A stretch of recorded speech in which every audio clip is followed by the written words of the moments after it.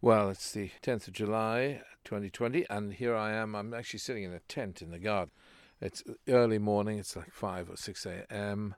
You hear bird song in the background. I guess you can, maybe. Anyway, the thing I wanted to say was I find it very interesting the way this whole business of the Black Lives Matter campaign has made me think. I mean, of course, nothing can compare to the way the whole COVID-19 crisis has transformed my thinking. But that's another issue. But the Black Lives Matter campaign has made me think.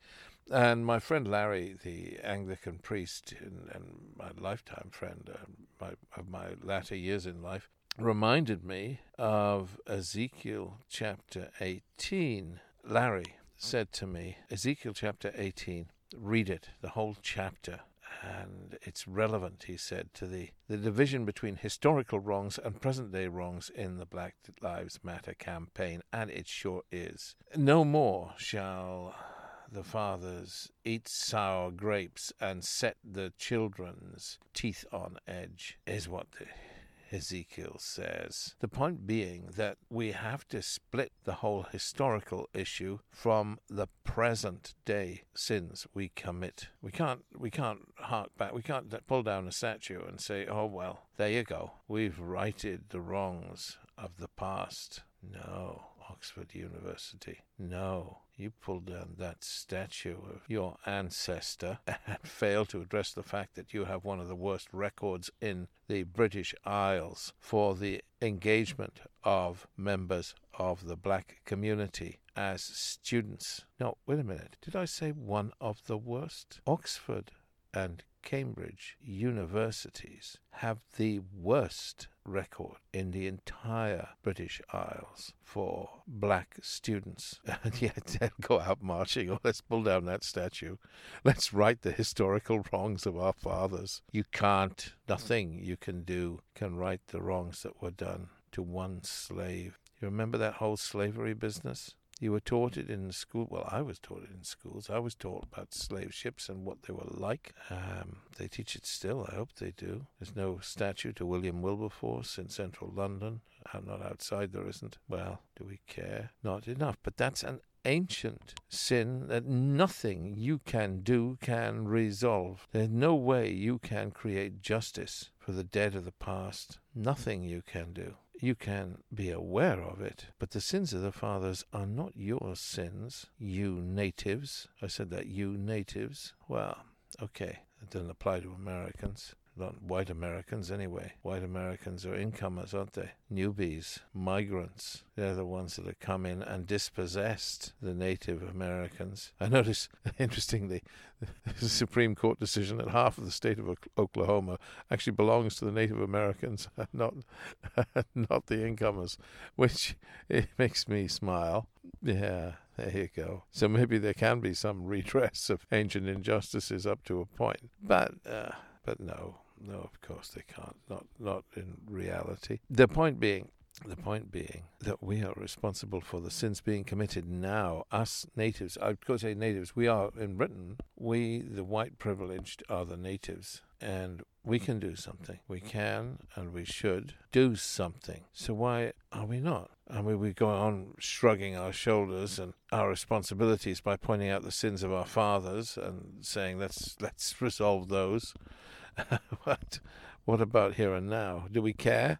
Do we care that blacks and women both are severely disadvantaged in employment? Well, they are, aren't they? In banking industry, for example, the black and ethnically minority employees have a 9% lower average salary than white males. And so do women, exactly the same in the banking community. They have a 9% lower average salary than white males. Why is that? Because, it's obvious, isn't it? It's because black and ethnic minority people and women both do not get to the higher ranks in employment, and therefore the average wage for those sectors is kind of like 10% lower than for white natives. White natives do better. White natives last longer. White natives get to the higher ranks. There's a glass ceiling for blacks and women still. And do we care? Do we care that the black community are severely disadvantaged in the criminal justice system? I forget, is it 3.5 times or 4 times more likely? 3.5 times, I think, more likely to be tasered. A black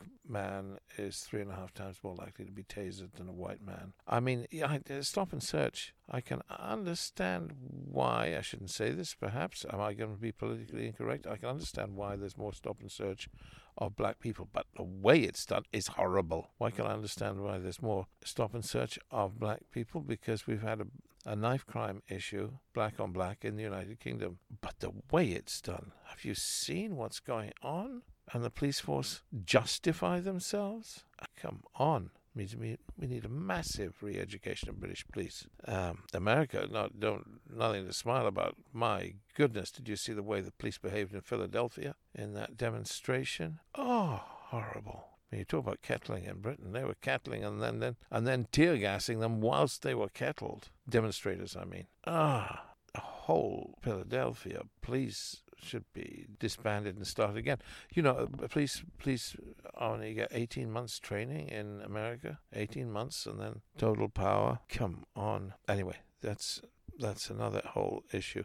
The point is that there's a lot to learn and a lot to do, and these disadvantages in the criminal justice system, and America's even worse. 3 strikes and you're out. 3 strikes, 3 sins. 3 sins and you spend your life in jail for 3 misdemeanors. Is that the word they use? 3 crimes, 3 trespasses, and you spend your life in jail in America. That's why America has the highest rate of imprisonment of black males in the universe. What is going on? Anyway, the point is that we are all mouth and no trousers, because the issue, sorry for that Welsh expression, or I think it's Welsh, I don't know, but the point is that the issue is education here. The consequence, much of this is the consequence of the disadvantage that the black children face in education.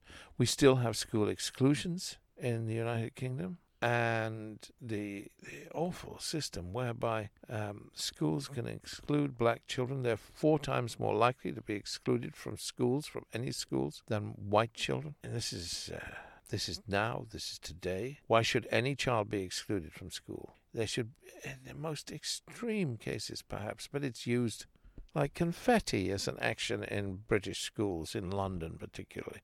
This is a crime, a real crime. I mean, they've stopped doing this kind of thing in Scotland, and it has improved the whole knife crime issue immensely. They have stopped doing this kind of thing in Scotland. School exclusions have been ceased by government decision, and it goes on in England, and it's evil. A sick society we live in.